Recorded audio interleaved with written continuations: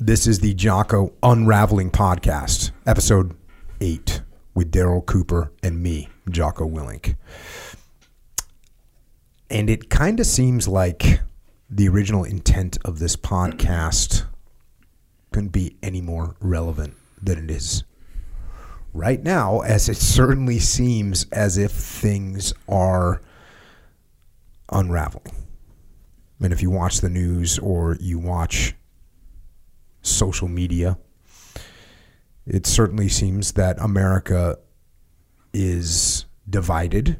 And you hear this a lot: America's divided more than ever, which is a pretty bold statement to make, considering especially that we fought an actual civil war and killed hundreds of thousands of ourselves here.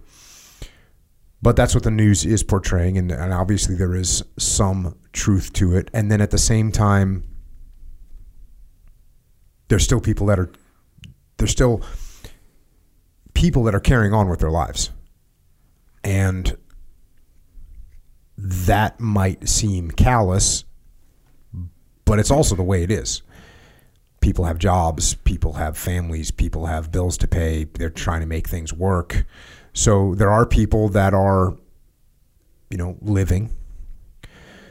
trying to live their normal lives. But that being said, you can absolutely see this division, and this division that we see obviously is based somewhat on the perspectives of the world that people have, perspectives that they have of themselves, perspectives that they have of others.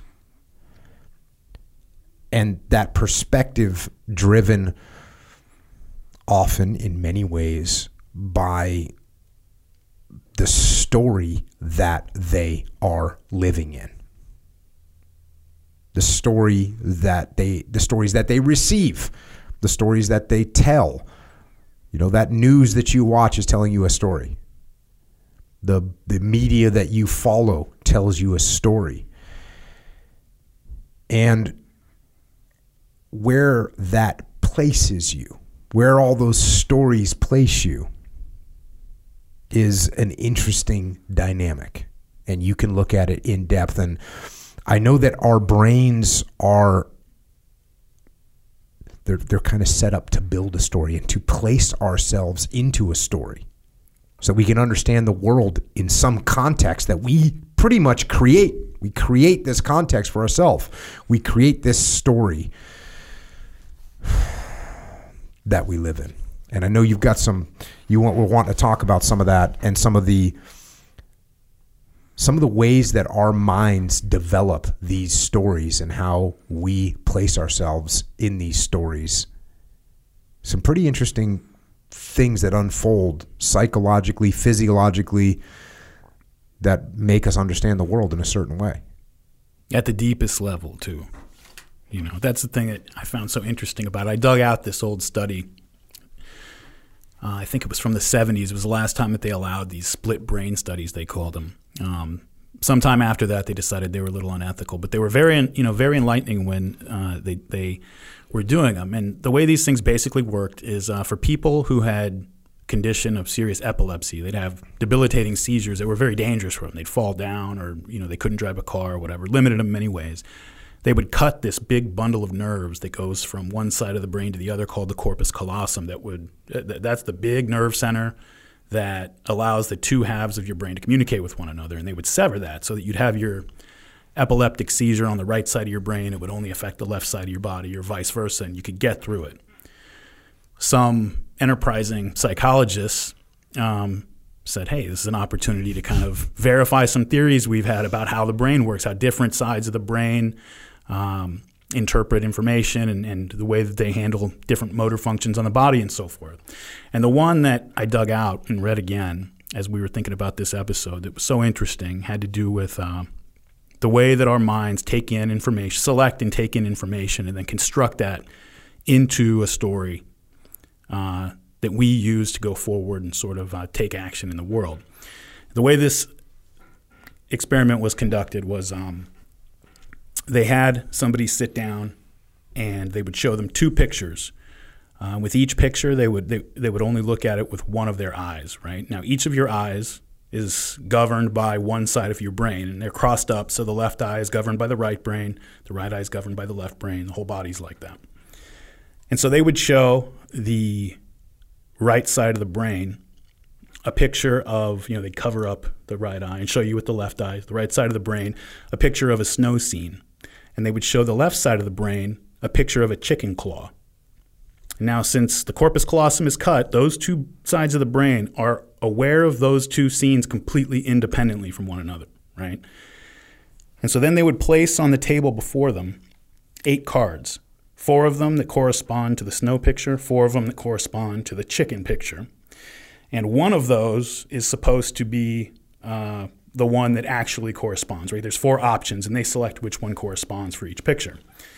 Now, the interesting thing was the left side of the brain is the side that handles all verbal communication, right? Anytime you need to form a thought and verbalize it, it's got to mobilize the left side of your brain to do it. The right side is going to be completely useless for that. And so when they asked the person to select the card that corresponded with the picture that they had seen first, which was the snow scene, they were able to use their finger to point to a snow shovel because they can point using their right side of their brain. That's all good, right? But then they said, okay, can you explain to us why you selected that snow shovel? Well, now they're engaging the left side of the brain. The left side of the brain does not know that the snow picture exists, literally. And so the person says, without skipping a beat, oh, it was because you need chickens live in chicken coops and you need a shovel to shovel out like the waste and stuff in a chicken coop because the left side of the brain had seen the chicken image. And the remarkable thing about it was the ease and automaticness with which the brain just constructed that explanation for why they had done that, which was completely false, right? They selected that because the side of the brain that pointed to that card had seen the snow scene. That was why the left side didn't know that they had to verbalize it. And it just, with a level of certainty that was apodictic to the person, right? It was reality to them, literally reality. And that's happening at like such a deep perceptual level all the time. When you think about what it means to live in a story, that's not really, we don't think of our lives that way very often on a conscious level, right? But what does it mean what is a story? It's something with a beginning, a middle, and an end. A story could be 1 or 2 sentences long. It could be a whole novel, right? And people, when they're functioning well, I think, are living probably many stories. Some of them are independent, some of them intersect. And they're basically things that tell you, this is where I've come from. That led to where I am right now. And those things are going to shape where I expect to be in the future. And that's how I'm going to make choices in my life. That's how I'm going to sort of, even at a deep level, again, like it's gonna select the things that I perceive in the world and then take on board and integrate into that story as I move forward. And we're doing this all the time in a way that builds our reality at an absolutely fundamental and base level, right? And I think that you see, like I've experienced this in my own life. I remember when we were doing the Jocko podcast and we were talking, I was telling you about my military experience, how I had this moment where, I was a problem child. For those of you who haven't listened to that episode, I was a problem child for the first half of my military career, real pain in the neck. And I literally flipped the script overnight, right? And you would think on some level, how is it possible to take like a whole lifetime or many years at least of habitual behaviors and kind of switch that up? I mean, when I say overnight, I mean I went to bed and I woke up the next morning and I was a different person in a million different fundamental ways. And it was because somebody had sort of had yanked me forcibly out of the story that I was living, right, which was where I was sort of a persecuted victim of these people in my chain of command and so forth. And he had with a couple sentences in our conversation, he was my LPO at the time, had managed to invalidate that story. He had managed to make that story no longer plausible, that I was not responsible for my own situation and those things. He managed to do that. And when that happened, I needed a new story to inhabit. And it was one where, I was more responsible for my own for my own circumstances. And I woke up the next morning with that story, and I went forward and actually lived that out. And that was powerful enough to overcome, again, years of habitual ways of relating to my leaders, of relating to other people, and just a million different behaviors that you would think would require practice almost to rewire those things, and it didn't. But that's the power of a story. You know, it's interesting as you were talking about this. So one of the warnings, and I wrote about this in Leadership Strategy and Tactics, is, you know, you got some problems going on in your company, and people start talking. You get these rumors, right? And all those rumors is ways for people to tell the story and explain what's happening. Oh, you know, hey, we're shutting down a couple of our branches in another state. Oh, we're in financial trouble. Oh, yeah, they're going to build that story, and it's not going to be good. And the way that you overcome that is you tell people the truth about what's happening. You tell them the real story, and that's the fact that we can create these things. And trust me, I've shown up at companies before where that rumor has become the reality. And then it becomes a self-fulfilling prophecy where that's exactly what, and it's sort of like the experience that you had in life. You know, you started to fulfill the prophecy of everyone's against me. They just want me to get in trouble. Well, guess what? Now you get in trouble. And then when you get in trouble, it's their fault that you got in trouble. So you're not going to change anything that you do. And you continue down this downward spiral. And luckily for you, someone snapped you out of that story. I think that's probably a pretty rare thing that can happen. And most people continue to deny this new story. It makes me think of the traditional martial arts in the 90s when jiu-jitsu came to America, and you had these guys that had trained for 20, 25, 30 years in whatever, you name it, traditional martial art, and all of a sudden someone's saying, that stuff is not going to work. It's not going to work. You know, here, wrestle me or fight me. And they're getting taken down and they're getting choked by somebody that's been trained in jiu-jitsu for 6 months. And some people did not accept that reality. It's only because I can't use my touch of death. It's only because I can't use my touch of death. If this was real, I would have done this. If this was real, I would have done that. If we were in a self-defense situation, there was multiple attackers and you were on the ground, there's a million different little excuses that you can bring up to maintain your track on the story that you want to believe in. So not only is it like the story you've been told, but then there's also the story that you want to believe. It goes even deeper than that. Like when you said that, I hadn't thought about it this way before, but I thought about those guys, and I know everybody makes fun of these guys, but to me it's something that's really fascinating, is those, you've seen the videos online of the martial art, quote unquote, sure, where they don't touch the guy, right? Yeah. They just kind of poof and the guys go running and fall on the ground, right? And there was one of those grandmasters of it or whatever who accepted a challenge from like an MMA fighter. And I don't know if you've seen the video. Have you seen the video? Oh, yeah. Okay. Yeah. And so they square off and the guy says, go. And the MMA fighter just walks up and punches this guy in the nose. And this guy has an absolutely incredible reaction. He's like, he looks at the blood on his nose and he can't believe that he got hit. He couldn't believe that he got hit. And so, and he's got his students there. This is on video. I mean, this is everything. He's got a school that's his means of income, and so he accepted this challenge. The guy thought it was going to work, right? And why would he like not think that, or why would he think that?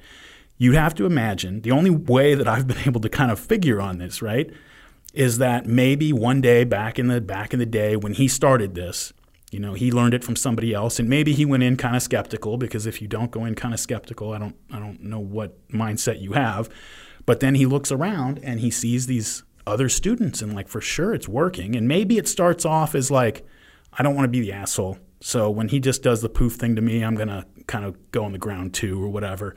And maybe you do it enough and it starts to become automatic, and maybe it starts to work. So, or feel like it's working on you. And then later on, you have students coming in. That is, I like the fact that you're trying to figure out how you could possibly explain this.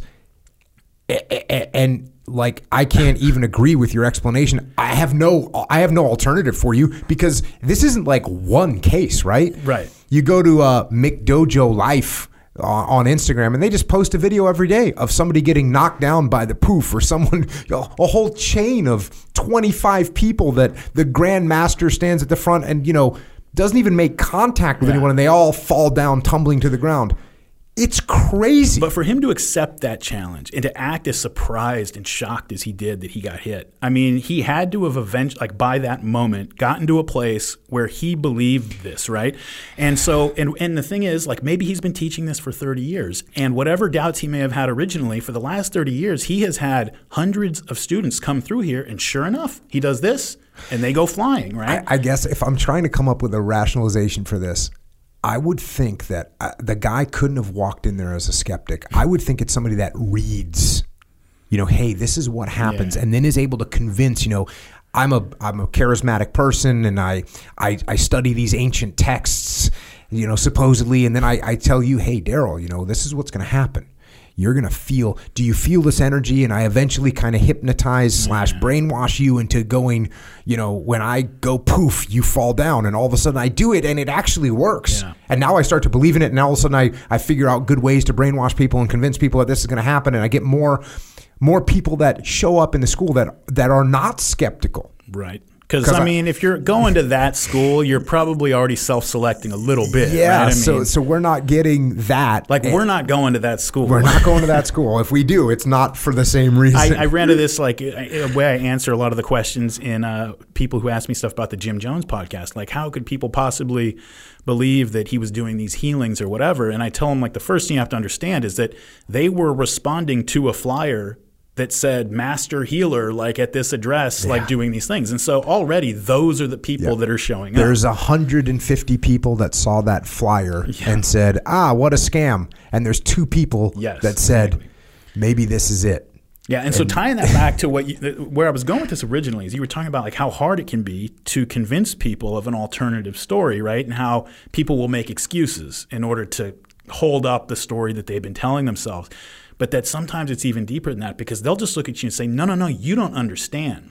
And it's because when they're in a particular mode, if they are like creating problems for themselves or causing other people to come down on them in a way that they believe is persecutory, to them that's just reality. It's just reality. And if you try to tell them, you're bringing a lot of this on yourself with the way you're approaching things, they'll just look at you with absolute sincerity and say, you don't understand like what I've actually seen. And, in the extreme case of that is trying to convince like a paranoid schizophrenic that the CIA is not after him. That's the story he's living. And for the last couple years, every time he goes outside, he sees people kind of looking at him a little bit. And every time, people look at all of us, but he sees it and he says, I knew it. And they're tracking me. Little thing after little thing after little thing confirms, the presuppositions that he already has. And after years, he has a mountain of evidence to support his theory of what's going on. And it can be extremely hard. Why didn't it work the first time, earlier in my Navy career when somebody said, you're actually bringing this on yourself? It just didn't work at that time. Like I had to have the right guy say the magic words in the right way to really, snap me out of it. And it was a blessing. I mean, we talked about it in that interview already, but I mean, to say that guy like helped my Navy career is not nearly enough. I mean, he matured me 10 years as a human being in one day. 100%. 100%. So the other thing that happens with this is like with especially right now, social media, right? The algorithms that run social media, when they reflect what you already like. So they're biased in your direction anyway. So it's like when you're saying the paranoid guy walks out and he sees someone look at him and it confirms what they thought. Well, when you go on to social media, Twitter, Instagram, Facebook, whatever, what you're getting fed is what you already believe. And so it only exacerbates the situation and silos you even more. It's taking something that our mind already does at a deep automatic level. And I mean, you've a lot of people have heard, I know you have seen that experiment that they do where people are passing around a basketball and the guy in the gorilla outfit, so the people are asked, count how many times the basketball gets passed or how many times each person touches the basketball, whatever. They get their attention on the basketball. Some minor task. Yes. And they're told that the purpose is to see if you can track the basketball that well or whatever. So people are really focused on it. And then this guy in a gorilla costume walks right out into the middle of the action. He's not poking his head in from the side of the frame or anything. He's right in the middle of it and like hanging out for a minute, stands around and then just walks on through. And it's something like 60 or 70% of the people do not notice the giant dude in the gorilla outfit, like walking in the middle of the people passing the basketball. They literally don't see it. And when you take that, and why is that? It's because they're just, that's not what they're expecting. Their mind is, you look around like any given room. This room I'm in with you right now has a billion different details in it. There's cameras, there's equipment, there's all of these things that my mind could be paying attention to. And there's people with disorders out there that can't really control and focus that well, like where the various minor details around the room or various sounds of other people having a conversation come into their mind with as much urgency and priority as the thing that they ought to be focusing on, and it can be overwhelming. And so what our minds are really, really good at is saying, what is relevant to me right now? This is what's relevant to me. Therefore, this is where all of my perception is going to be focused. And it literally, on a literal fundamental perceptual level, filters everything else out. And it does that with, again, not just in the immediate moment with like the task at hand. We do the same thing with the stories that we're playing out, right? Where did I come from? How did that lead to where I am now? And how does that shape what I'm expecting and planning and trying to do in the future? And then you go out and you look for, your mind reaches out and kind of looks for tools to sort of pursue those things, right? It goes out into the world and notices those things that are relevant to the task you set before yourself. And so then you take that natural functioning of the mind and that selectivity of the mind, and you add onto it the way that you just talked about algorithms and social media and stuff working. I mean, where it's taking something that already does, our minds are already built for confirmation bias in an extreme way. And then it just makes sure that, like, you don't have to select anything out. You just literally don't see anything you don't expect or want to see. And that's how people end up living in completely different worlds. I mean, one of the things they talk about with schizophrenics is how people who are schizophrenics very early on, they tend to be very isolated for pretty obvious reasons. You're going to have trouble maybe functioning in the world, and when you go out and try to function among people who aren't ill, it's a difficult experience, right? And so you withdraw, and you get more and more withdrawn from the rest of the world, so that most of your experience is inner experience. It's taking place like in your mind and not as a function of going out into the world and getting feedback from the world, right? And pretty soon, your world and the real world start to diverge from one another. And after a while, you can get way, way, way off into the weeds.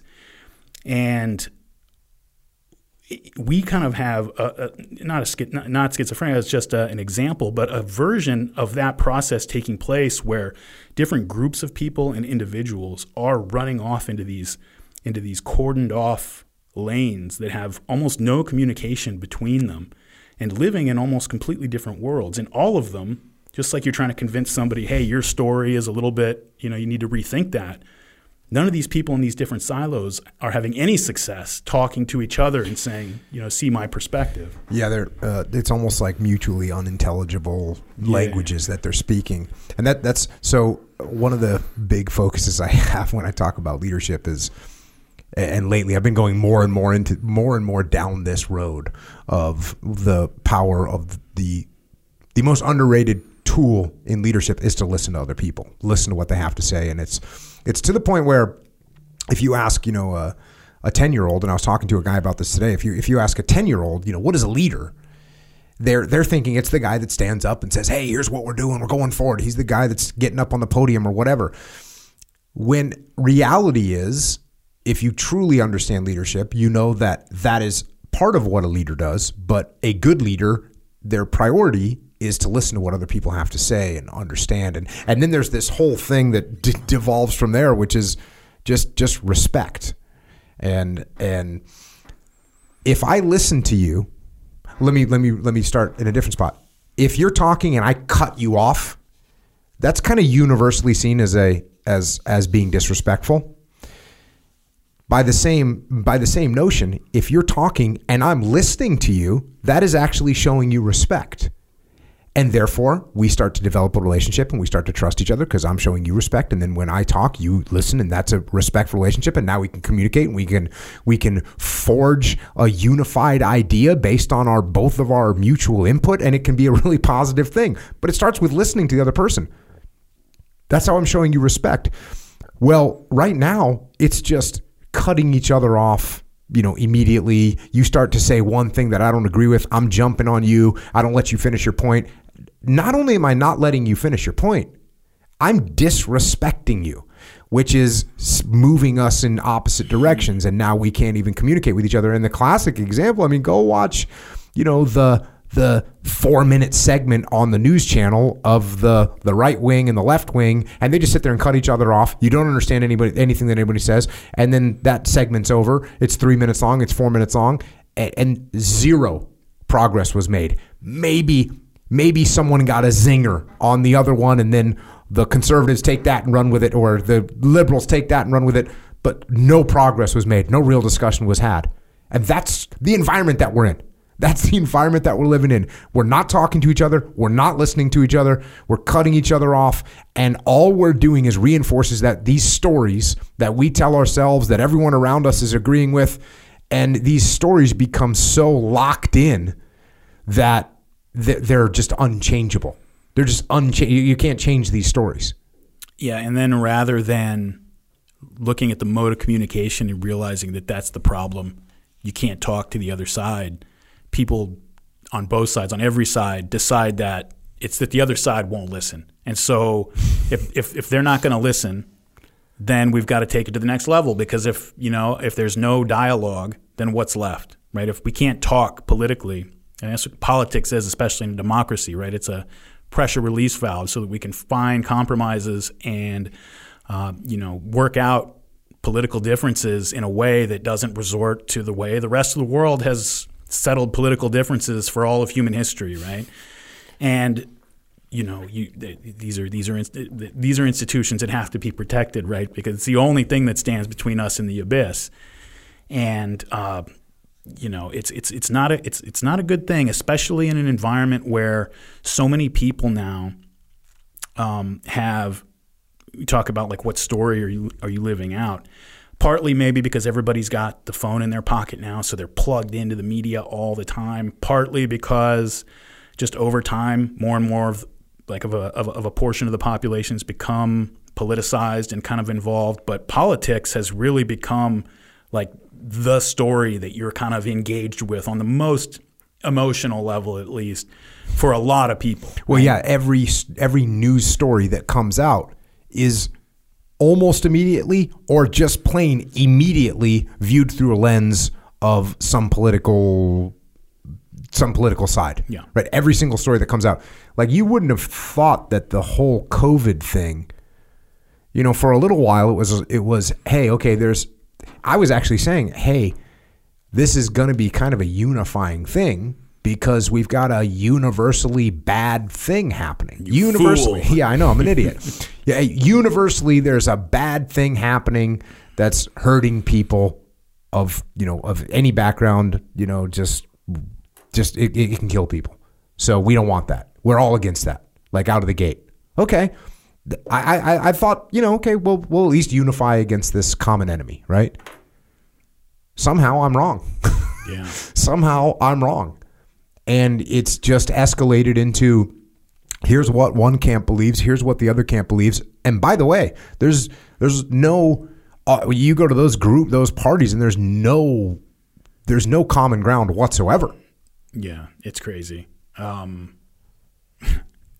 mean, I think part of me almost wonders if it's because if you take away the enmity toward the political enemy right now, a lot of people, they don't really have a whole lot else going for them at the moment. Like I said, we'll just take this. Like, this is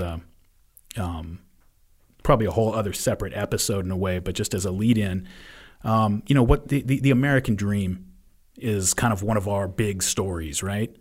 That's the story that everybody's kind of living out, even if whether you've immigrated to the country, whether you were born here, whatever. This is a place where you can come and go out and through your own sweat kind of make your way in the world and improve on your parents' lifestyle for your own children and so on and so forth.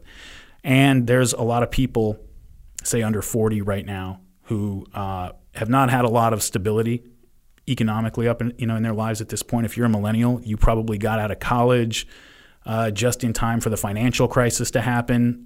You finally got back on your feet around 2020, and now the whole economy shut down again. I mean, it's been a wild ride, and not to mention the fact that our country's been at war your entire adulthood. Something that's crazy to me when I go out and visit military people, and there's 17-year-olds sometimes there, and realizing that they were not alive when 9/11 happened, and people who are about to approach 18-year-olds who are going to vote in their first election this year, they weren't alive when 9/11 happened. They don't remember starting the Iraq War. By the time they sort of woke up as kids who were losing their milk teeth, Democrats were already calling Bush a Nazi, and then a couple years later, Republicans were saying, "Where's Obama's birth certificate?" And it has been a wild ride their whole lives, and economic ups and downs and just chaos. And so you have a lot of these people who the idea that my sort of life story is I'm going to go out and I'm going to go to college, I'm going to get a job and have a family, and I'm going to take a step forward from, where my parents' standard of living was and improve that for my kids, and step 1, step 2, step 3. That just does not seem, it is possible to do that, but a lot of people, due to the instability, of their lives and as they see it, kind of our future, especially with all the political chaos, we don't know what things are going to look like next year, let alone 10 or 20 years from now. That whole story is just not, it doesn't grip people right now. And so they need something else to get involved with. And for a whole lot of people, that's been politics, right? It's been the thing that they put, if you look at the amount of emotional energy that people put into who's going to get elected president here in November, relative to the amount of energy that, I knew people, this sounds so ridiculous, I swear to God it's true. I knew people who had a funeral of somebody that they were close to, that I knew them, and I talked to them, and in 2015, 2014, sometime in there, and they showed more negative emotion when Donald Trump got elected in 2016 than they did when those things happened. And people are just, and that's not even like a criticism. It's just people are just very emotionally invested in politics. This is the most important thing in their lives in a very real way, if you judge it by emotional, intensity.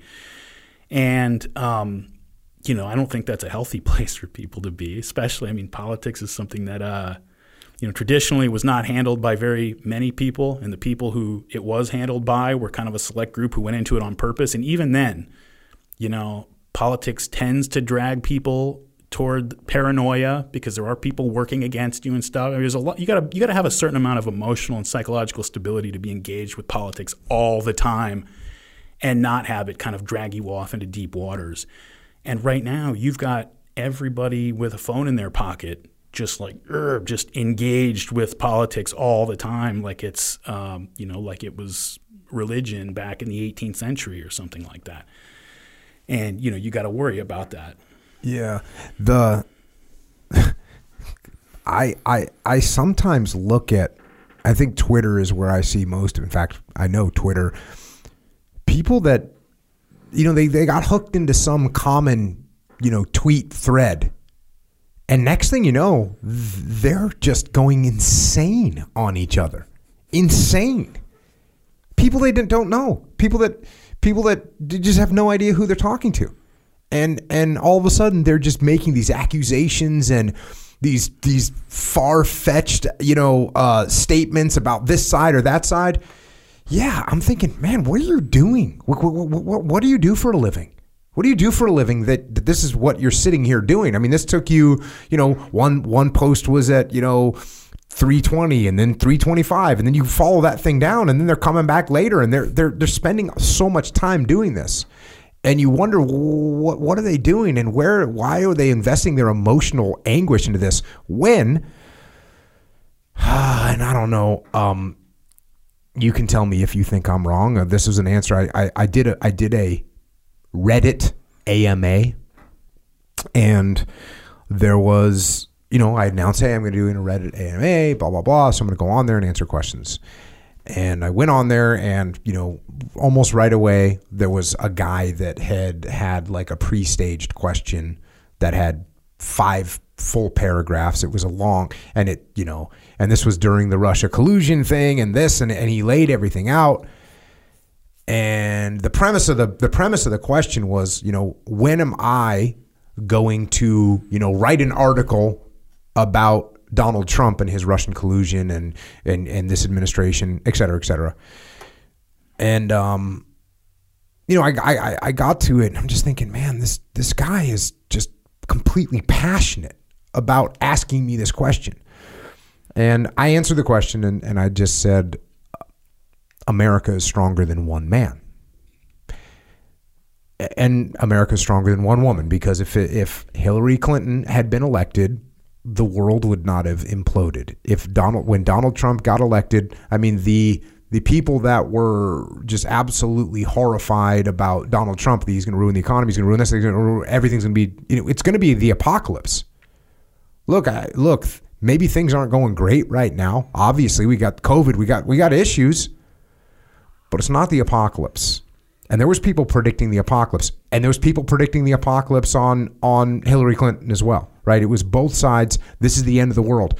And so my point is, America's a big, giant, bureaucratic ship that is moving at 12 knots in the open ocean. And if you think someone's going to stick an oar in the water and move that ship in a dramatic way, you're wrong. And the President of the United States, he might have more than an oar, but he doesn't have a lot more than an oar in many respects. Now, could there be some catastrophic event, something? Yeah, I guess so. But there's been plenty of time for that. It hasn't happened. I guess what I'm saying is, if you're investing this much time in what's going to happen with this one individual in the executive branch that's going to get elected, look, Donald Trump, let's just say he's a radical conservative or whatever level of conservative that he is. How much change can he actually impart? And is the change that he makes permanent? So you're taking all this time and emotion of your life and investing it into stopping this guy or stopping this woman, which is what I saw before, the last election. People going crazy. If Hillary Clinton gets elected, it's the end of the world. If Donald Trump gets elected, it's the end of the world. It's not going to be the end of the world. What's the end of the world is when you go psycho and you invest all your time and effort and emotion into being spun up about a story. When you can't be in a good mood having dinner with your wife and your kids because of a story. Yeah. Because of a story that you're repeating, a story that you're hearing, a story that's bouncing around in your own echo chamber, a story that you refuse to listen to any other angles on. Yeah. And I think that one of the reasons people are resorting to it is because they don't feel like they have any better ones that they're involved with right now. I think that, we have you can call it a crisis of meaning if you want to, whatever it is. But as the grip that religions had on people has faded over time, and as changes in our society and our economy have created a situation where young people are told today, that the jobs of tomorrow are going to, are going to value the ability to learn rather than knowing very deeply one skill like it was in the old days, right? You're not going to work 40 years at Ford Motor Company and then get that retirement. You're going to change not just jobs but careers many times over the course of your life. So being able to learn and adapt is placed at a premium. And this will be put on the cover of Fast Company or something. And the people who read Fast Company are like, oh yeah, cool. I could do that. I went to college and whatever. They're the type of people maybe who are self-selected to resonate with that message. But if you think about what the actual effects of something like that might be, right? People are growing up with the idea that I'm going to change careers possibly 6 or 7 times over the course of my life. If I start working at 20 and I stop working at 65 or 70, that's like more than every decade. Like every 6 or 7 years, I'm going to be changing jobs. And the people I know are going to be changing jobs and so forth. That means moving to different towns. It means having a certain level of unpredictability in my life that's going to make it very hard for me to decide to buy a house or put down roots in a community or have children or really get invested in relationships with people, because every time I do, they have to move or I have to move and so forth. And people kind of become transients by necessity. And isolated by necessity. And very isolated. And that, those are the things that used to provide us all of the actual the stories that we would get involved with and go play out, right? And I saw an article today in Vox, I think it was, that was citing a study that just came out, a Polish study or whatever, that it said 22% of millennials, that's people aged 22 to 38 in their poll, said that they have 0 friends. That's more than 1 in 5 of these people have 0 friends. And then you put on top of that, I know a lot of people who might have some friends, but they don't see them outside of work. Work is where they see other people. And right now, most of these people are locked at home, either on telework or on furlough or whatever it is. And, so there are a lot of people out there. So what was the purpose of this article? It was just showing you the study that came out, or the polls that came out. It didn't go too deeply into what the effects of that might be, but I think we can sort of, we know what the effects of that are. We know what it's. I mean, for somebody to have 0 friends is. I think I tend to isolate myself. I'm an introvert, very, very much an introvert by nature. Like my friends that I do have are the ones that have to pull me out of my books to come do something or whatever. And I'm naturally shy, to the point where I used to have trouble even just a few years ago. Like I would be in a grocery store and I couldn't find the soap or whatever. And rather than ask the 17-year-old grocery worker guy right there, he's still in high school or whatever, instead of going up and being like, hey, man, can you tell me where the soap is? I would get kind of like nervous about it and just be like, and I would just go without the soap, right? Like that's how severe like my social anxiety would get sometimes. I'm very introverted and shy by nature. And like for me, jiu-jitsu was the savior for that. When I got into jiu-jitsu and found people that, on a natural level I kind of jived with, but even then I had to make myself do it and introduce myself and get to know people and then be like, hey, I'm going to get the fight over at my house this weekend. Like, you guys want to roll? I had to really make myself do it because it was not natural. And once people get out of the environment of school, or if you were in the military or something, and you're just 30 years old, 35 years old, living out in the world, and your friends all had to move from college and you don't keep in touch anymore, to go out proactively and make new friends is an extremely difficult thing for a lot of people to do. And it really does take positive action to make it happen. But the thing that I did notice was when I would do it, 100% of the time, people responded extremely enthusiastically because a lot of other people are in the same boat. Yeah, I'm sitting here thinking about how these things tie together, and I'm thinking about somebody that has 0 friends, and how, you're not part of a community then. And so then what do you do? What are you looking for? Well, you're looking for some kind of community, and where do you find that? Well, you find that on Twitter, and you find that on Twitter by taking a side with this side or that side, and next thing you know, you look up and you've got a lot of air quote friends. You've got a lot of people that you go back and forth with, and just like back in the day when I was a kid and we had, the fights with the other kids. Like, well, cool. We got our gang. We unify behind our team, and there's the other team over there, and that brings us together. We get some kind of a common enemy. For somebody with no friends, to put up a tweet and have a bunch of people like it or retweet it, I mean, I'm not making fun of the response they have to that. I mean, that's a serious, on a very deep level. We're very social creatures, right? We are very trained to say that, like, if nobody likes you and nobody cares about you and you don't have anybody that like really looks to you for anything, then you're useless. Like, I mean, we're that social, and so on a very deep level, like, we feel useless and we feel terrible if we're in a situation like that. And so for somebody like that, then to have a bunch of people like their tweet or share their Facebook post. That's a powerful, powerful drug. How does that marry up with being an introvert, right? So you're a very, human beings are social animals. And when people ask me if I'm an introvert or an extrovert, I say yes, because I'm telling you right now, I will sit alone all day. I don't care. It doesn't affect me in one bit. I don't mind being alone at all. And I don't mind being around a bunch of people, whatever. It just doesn't matter to me. I'm just sort of sort of accept the scenario that I'm in. But for like when you're talking about you're an introvert, right? And at the same time, that human beings are social creatures. And what happens when you, how does the animal instinct to be a social creature, how does that not override your kind of social anxiety about reaching out and talking to other people?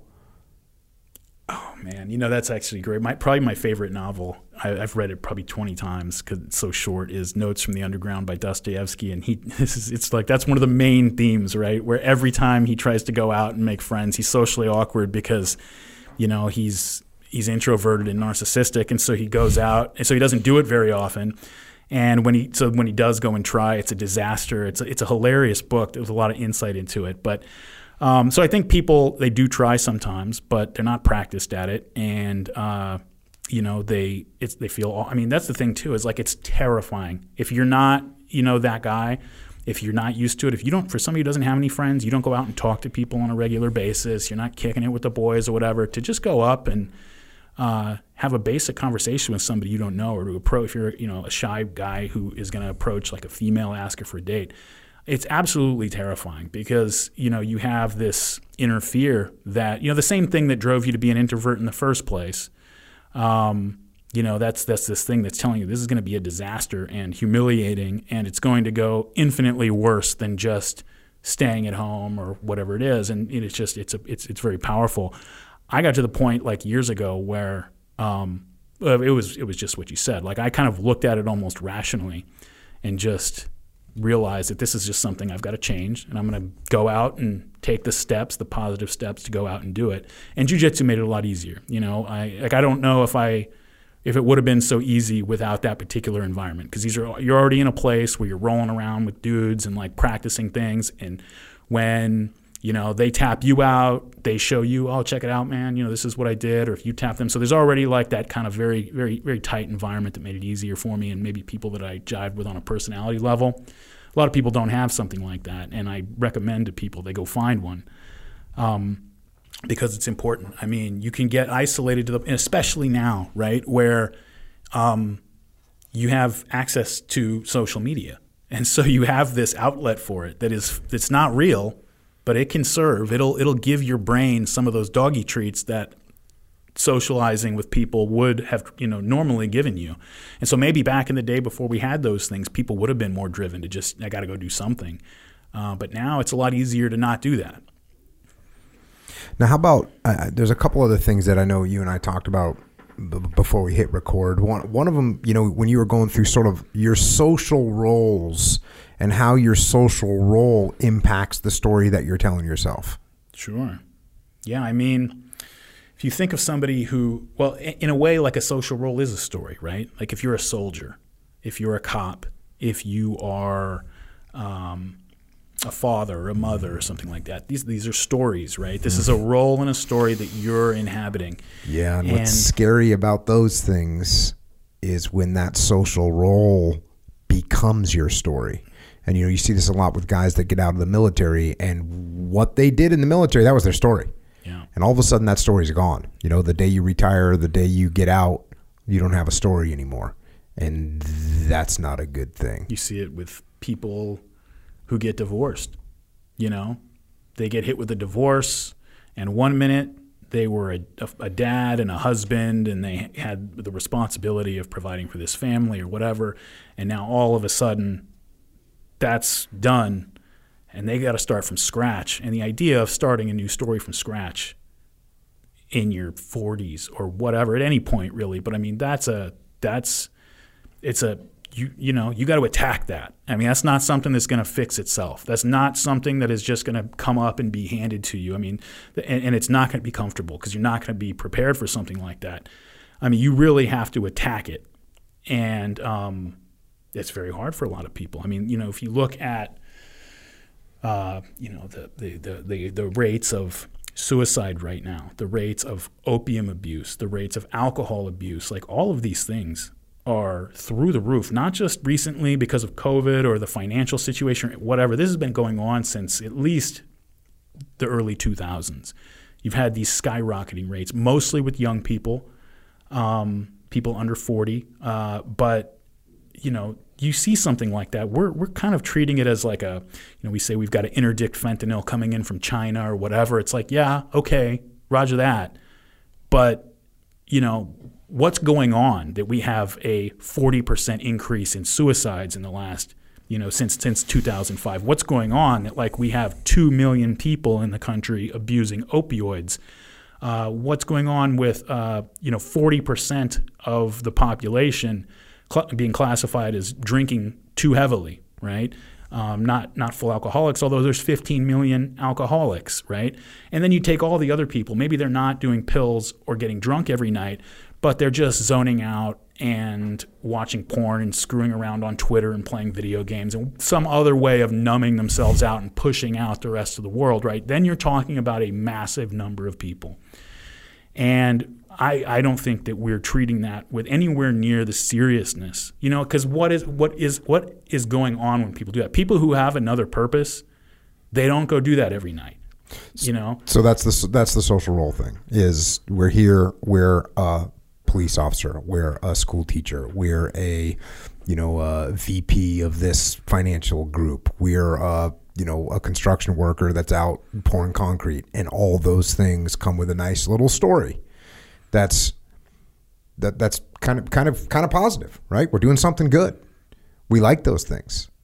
What else is it about the social role that kind of dictates our story? Well, or what do we pull away from? Well, so coming back to what we began the episode talking about, the way we perceive the things we perceive in the world and the way that we apprehend it has to do with the stories we're living out, and those roles are stories, right? And so, like, let's say you're a police officer and you're going out there. That cop, maybe, I don't know, maybe this isn't true, I'm not a cop, but maybe when they're not on duty and they're walking around, they probably observe the street differently than they do when they're in uniform and they're walking their beat, right? Maybe not. Maybe it becomes automatic. But, the idea that if you think of yourself as a police officer, you're going to relate to the world and to other people in a certain way, right?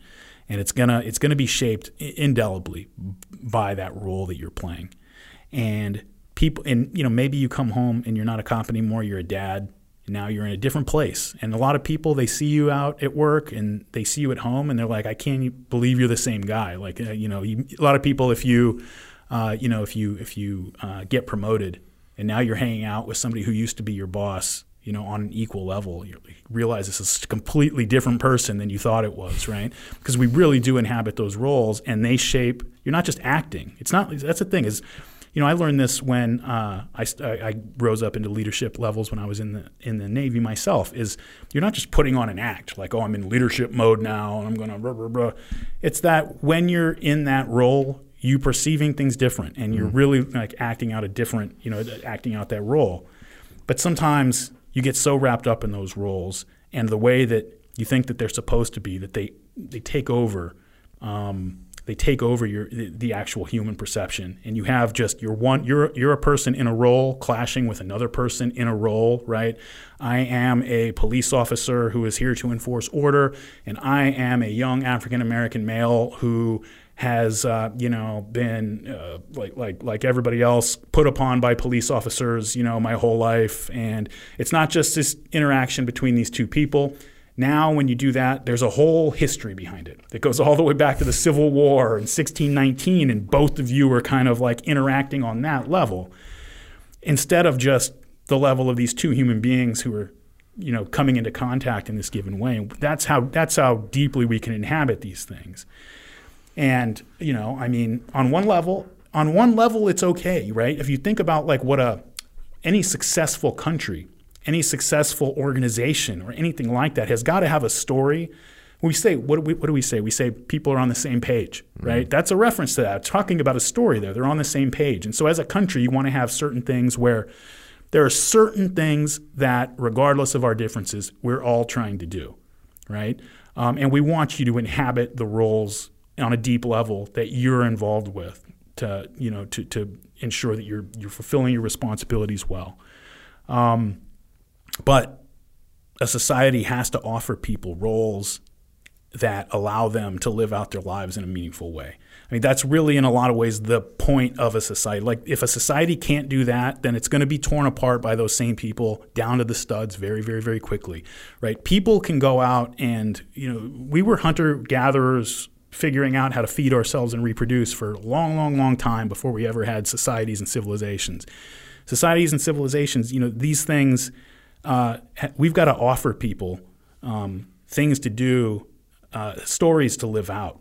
Right? Things that are going to give them structure and meaning in their lives. It's going to make the sacrifices of living in a system like this where we actually ask a lot of people worth it, And right now, I think we've got a little bit of a crisis in that mode. People are either living out completely different stories that have nothing to do with each other or are in conflict with each other, or they just don't feel like they have any meaningful options to latch onto and put their energy into. My guys would come to my house, back in the day when I was in the dames, and they would always say, "Man, you don't swear," because I would not swear when I was in front of my kids ever. Like just when I get home, and obviously, being in a SEAL platoon or whatever, it's your 2/3 of your sentences are swear words, and I never thought of the fact that and like you said, I wasn't being a different person. I'm the exact same person. This one swears. This one does not swear. And those are two different roles. This one is a platoon commander or a instructor or a task unit commander or a whatever. And this one's a dad. And there you go. There's two different roles and just this minor little change. And yeah, so that's that. And then the other thing that, when we start building stories that people can latch onto, and the story is set up in opposition to someone else's story, that's not a good way to kick off that book. Yeah, and especially because, coming back into the beginning, those stories are what structure sort of the things that we're looking for and the things that we notice and the way we interpret that information, right? If you are you notice everything that your enemy does wrong, and that goes into the memory bank and builds onto that big edifice of contempt that you have for them, and it adds on to that, just like the schizophrenic has a billion examples to prove to you that the CIA has been after him for years. A racist has a billion examples to support exactly why he feels the way he does. Somebody who just is at the point of America needs to be torn down because it's an oppressive state. They have a billion examples to prove that to you. I was working with a client the other day, and they were showing me an email that had been sent by someone that they were not a fan of. And, it was like, look at this email. Just really hostile. And I forget exactly what the email said, but it was something along the lines of, hey, I've been busy. I didn't get a chance to get around to that. I'll try and get to it later. Something like that. But the way they read it was, been busy. Yeah. It'd be like if I sent you a text and said, hey, man, been busy. Or if they said, been busy, didn't get a chance to look at what you sent. I'll try and look at it later. That's one way to read it. The other way to read it is been busy. Yeah. Meaning I'm too busy for your bullshit, right? Been busy. I'll try and look later, right? This is just, you could receive that in the most negative possible way. You can interpret that in the most negative possible way. I had somebody point out one time how some people are like this, where if they ask you a question on text and you say no, but you do like capital N, lowercase o, period, they're like, that seems kind of harsh, doesn't it? Oh, yeah. Yeah, I'm a violator of that because I send text with proper punctuation. Talk about interpretation. The interpretations, and this is something else that you've talked to me about, the Milgram experiment, and the interpretation of that. Or let's say the misinterpretation. It goes with the roles too, yeah. So the Milgram experiment, for everybody else who doesn't know, was done back in the 60s at a time when the context is people were trying to figure out how could something like Nazi Germany happen, right? Where you have one guy couldn't do this. It took a lot of people, right, to do these things. They were trying to figure out the power structure of a system that would get ostensibly regular middle-class people to go be concentration camp guards or whatever. And so the Milgram experiment was they would bring somebody in and tell them that we're going to run an experiment to see how people learn through negative physical feedback, basically. And so you're going to help us out. We're going to ask somebody on the other side of this screen some questions, and if they get a question wrong, then you're going to press a button that will give them a light shock, and we'll ramp those shocks up as we go. And the person on the other side of the screen, they're the ones that we're experimenting on. We want to see how they respond to these shocks. Well, the actual experiment was seeing how far would this person go, just zapping the hell out of this person on the other side of the screen. The other person on the other side of the screen was an actor. They weren't real shocks, but by the end of it, they're getting 400-something volts and screaming and begging you to stop, please. And then they stop responding altogether, and the person still zap, zap, zap, zap, zap. And so the experiment, in something like 60 or 70% of the people who did it, they just zapped them all the way on up to the top, right? Just zapping the hell out of them. So the interpretation at the time was, if there's a person who seems to be in the role of authority, like the guy in the lab coat telling you must zap him again, then people will slip into this sort of subservient role and mindlessly obey no matter what. Since then, people have looked back on that experience, and that interpretation really fit with kind of how people were thinking about things at the time, right? It was a very neat explanation for what it was they were actually trying to figure out. Which in the interpretation is, hey, if there's someone in authority that's telling you to do something, you'll kind of get on board. You'll just do it. Human beings will just kind of get on board with it. Yes, and so people in more recent years have looked back on that experiment and realized that maybe that's one way to understand it, but there's a lot of reasons to think that not only is that not the only way, it's probably actually wrong. So what they did was, it was an experiment, so everything had to be very controlled. So you didn't just have the guy who was supposed to be the doctor telling you whatever he wanted to tell you in order to get you to zap him. He would have actual lines he would use on you, right? Please administer the shock. You must administer the shock.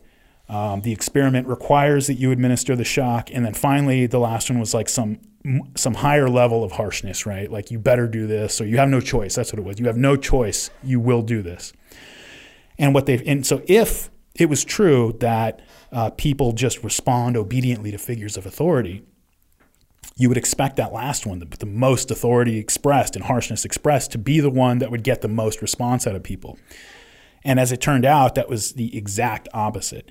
The one where he says, please administer the shock, the experiment requires that you administer the shock, and so forth, it went in inverse proportion to the level of direct harshness that the person playing the doctor used. And what the guys, one guy, Stephen Riker, another guy, Alex Haslam, sociologists who have studied identity, the function of identity in our psychology and in our lives, very, very tightly, very, very interesting guys. What they found is that the ones that encouraged the subject of the experiment to identify with the doctor, as opposed to identifying with the other person over there, worked very, very well. This is an experiment. We're in this together. Yes, he might be hurting him over there, but you and I are doing this for science or whatever. As soon as the doctor said, you have no choice, you will do this, all of a sudden, I'm kind of on the side of that guy over there. Like, you have the doctor there who's imposing this kind of uncomfortable feeling on the two of us who are now in this together. 100% of the people refused that prompt. And it was something like 70% of the people, and then 50, and then 30 responded to the ones that were less harsh, that were more inviting. So you have that question of identity, right, that you have to bring into it, because identity is a story too. And that's, people often don't think about it that way. But when you say, like, well, what is identity? That means, who are we? Well, who are we is a story. Maybe we can talk about that later. Yeah, and that's interesting from a leadership perspective. Just that. They have a book on leadership that's excellent. The fact that me telling you have no choice automatically like raises your rebellious, vibes. And when I bark at you, hey, you need to get this done, you don't like that. No one likes that. These guys have actually totally changed the way that Europe polices soccer crowds now. Totally changed it. And you would actually love to read about this stuff from a counterinsurgency perspective, because, instead what they found was you'd have these hooligans in these places, that whole crowds would just destroy cities, right? And the traditional way of dealing with it was phalanx of riot police, getting ready, blocking them off. You better not do anything because we're right here and so forth. But the effect that was having was taking a crowd of individuals who were there for many different reasons, some of them to cause problems, many of them kind of waiting to see what happens, a lot of them I hope nothing goes crazy, whatever, are being forced together into a collective identity by the very fact of your united opposition against them, right? And so they just look around and be like, well, I guess we are in this together. And they've totally revolutionized the way that Europe actually polices these things now. And they send people into the crowd to interact with individuals, talk to people, and what they find now is, it's totally changed the uniformed? Level of violence. I think so. Mm-hmm. Yes, I think so. They are uniformed. And what they find is that the people in the crowd will tell you who the troublemakers are. They'll point you out to them. And, it's not so much, they're not going in there and manipulating anybody. They're not going in there and trying to hypnotize anybody. They're going in there and saying, I'm on you and I, it's you and me. It's not us and all of you. It's you and me, and then this guy, and he.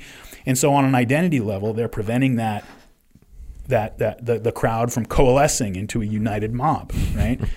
And it's very profound. And those guys they helped me a lot in my Israel-Palestine podcast, actually, just understanding how social identities form up. And it's something that, and maybe we can end on this. I know we're running a little long, but something I brought up in that situation, the Israeli-Palestinian one.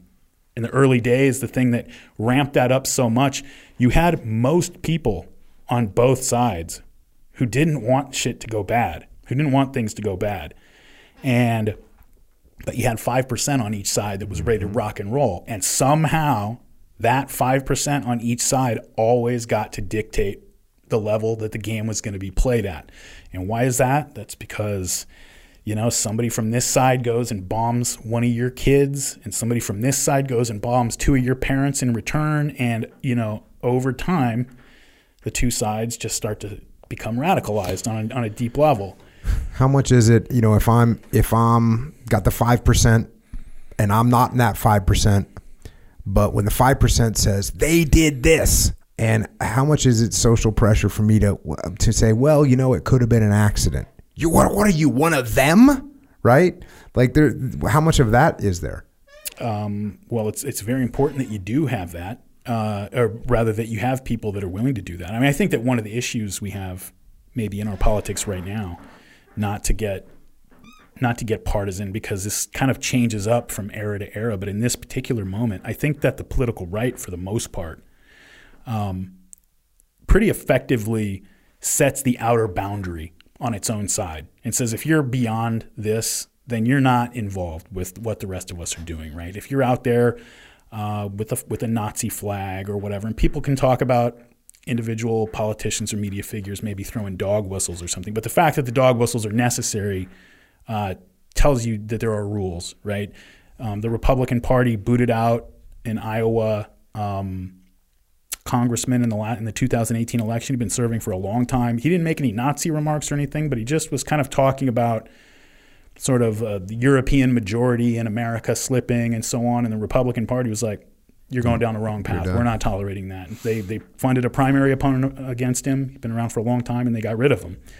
That border is policed pretty strongly, especially on that particular issue. I think that the left, partly because of how the 60s are romanticized and kind of misunderstood, various reasons, has a little bit more trouble with that in this era. Again, it changes kind of from time to time. In this era, you have most people, obviously, on the left, people who are going to vote for Joe Biden in this election or something, they don't like seeing cities getting torn up, or they don't like violence. They have a little bit more trouble than the right does in finding the moral language to condemn it and to actually take a stand against it.